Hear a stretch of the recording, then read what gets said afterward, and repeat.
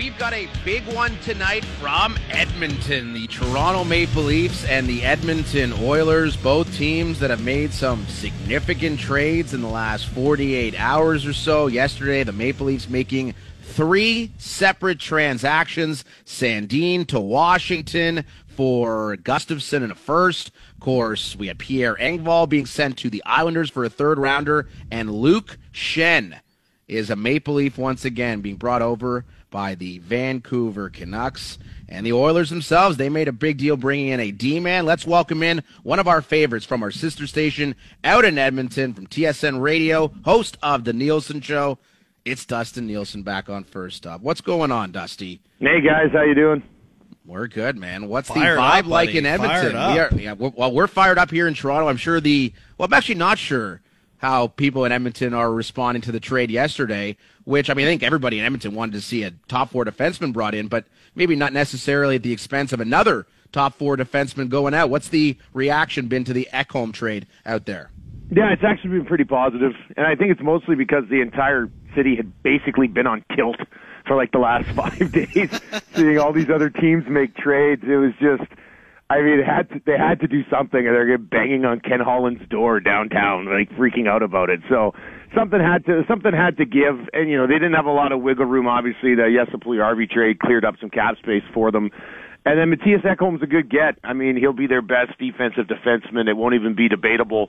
When the news first broke yesterday, I will say I was a little surprised that Tyson Barrie was included, just because Barrie's probably been their most consistent defenseman so far this year. Obviously, he's a huge part of an amazing power play that'll still be really good without him.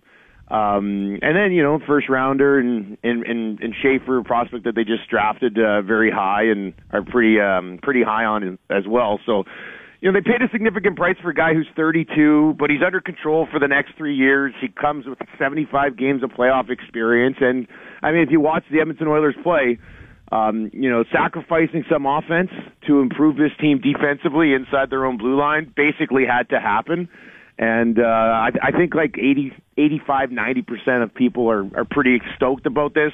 There's always going to be that 10% that thinks you sacrificed too much of the future, or you should have spent the assets on Chychrun, or you should have still focused on Carlson or whatever. But in the end, expensive price to pay, but with the West being as wide open as it was, and as it is right now, Ken Holland had to do something like this.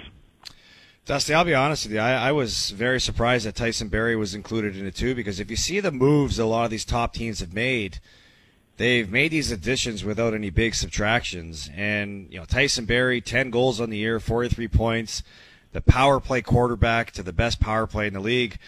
What's the plan for his replacement? Is it Evan Bouchard? Is it, are you going out and hopefully getting like a Klingberg or another offensive guy? Because you would have thought that with Ken Holland making a move to improve their defense, you wouldn't have to take such an important piece out of their lineup. Yeah, I kind of imagined a world pre-deadline or pre that trade that, whatever you're bringing in, you were essentially adding to the blue line that you had.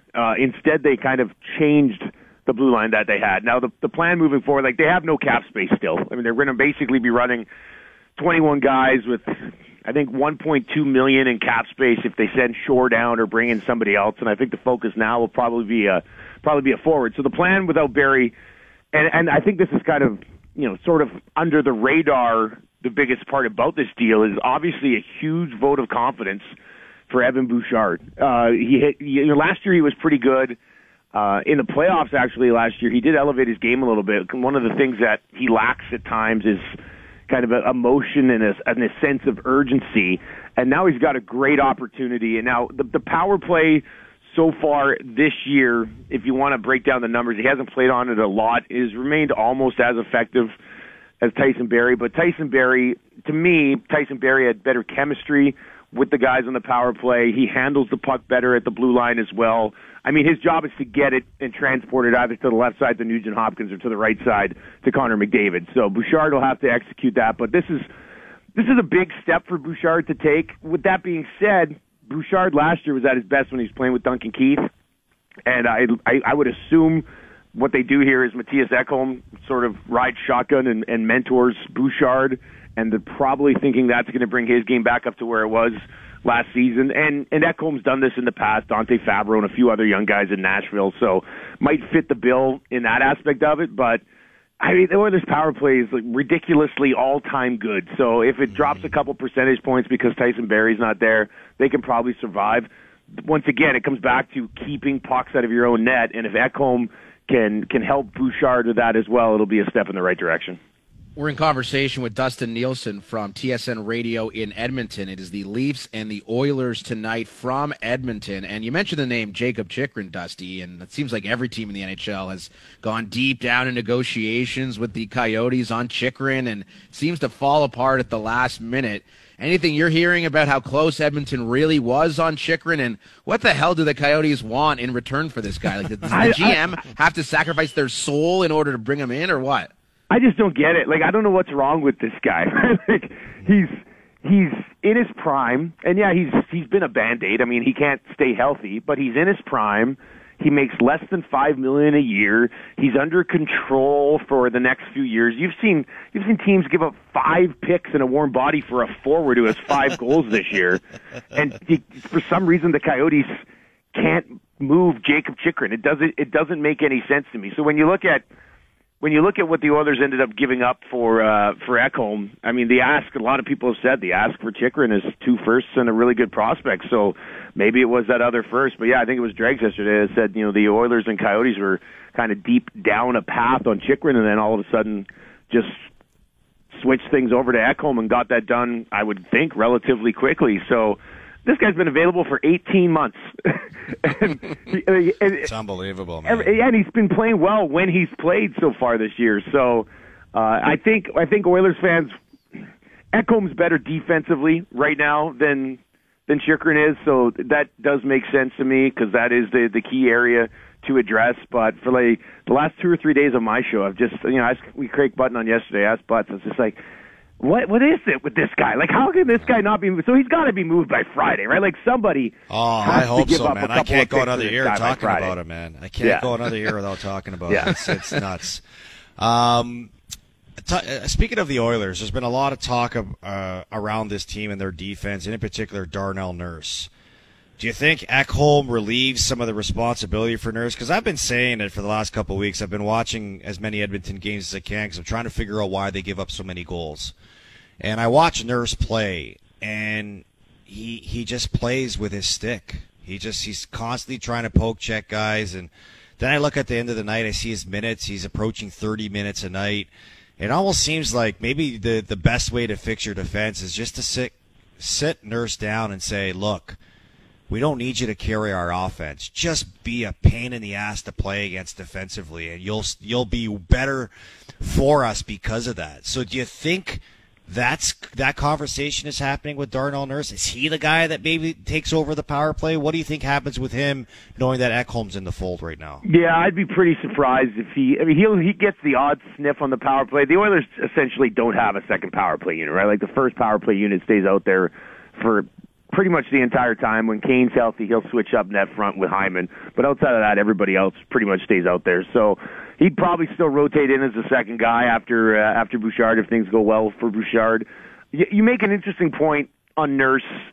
I do think he tries to do too much offensively just because he's athletically gifted. Like, he moves extremely well for a big man, right? So he wants to hop up into the rush and he wants to do that. But I think sometimes, the overall offensive mindset of the team hurts him and hurts others inside their own blue line as they try to, move pucks out. It's almost, as soon as they get it, it's like this full-blown panic, like, let's go score a goal right now, which I understand, but at the same time, I mean, just get it out to the neutral zone and then go from there. So is Darnell Nurse going to be more effective, with 21 minutes a night as opposed to 24, 25 minutes a night because they have Ekholm out there now? And, at certain times, late in hockey games, will it be Ekholm out there, I guess, arguably, possibly with Darnell Nurse, if Ekholm can play the right side a little bit at certain moments. So I do think that's another thing that's lost in this. You make a very good point. If he can take a little bit off of Darnell Nurse, it could end up helping. If they can get that Nurse pairing up to expectations, and then Ekholm, and if they can play like Bouchard played last year, maybe there are some significant steps here on the blue line. Fascinated to see how it works out when he gets into the lineup and how they're going to manage the blue line, because this is a team that runs 7D. Like, they are at their best, and they've done it a lot this year, especially over the last couple of months. It's almost been exclusively 11 forwards and 7 defensemen. So there should be moments where you can get Darnell Nurse rest even prior to this. But now with Ekholm here, you'd have to think that they can find him a few more minutes to catch a breath. Man, it's going to be a great one tonight. The Oilers and the Leafs from Edmonton. Dusty, thank you for doing this. I know you have your own show to prepare for 25 minutes from now on TSN Radio in Edmonton. The next time we have you on, we'll break down Taylor Cornelius's offensive potential with the Elks, okay? Oh, man, I can't wait. I'll do 10 minutes on Cornelius right now. Thanks a lot, guys. All right. Well, we'll save that for the summer. Dustin Nielsen, TSN Radio in Edmonton. Thanks for joining us, as always. One of the best in the business. Dave Poulin, our hockey analyst, on the other side. We'll get back to the Leafs, the 3 trades they made yesterday, and are they done? Could they be in the market for a goaltender? We'll ask Dave Poulin next.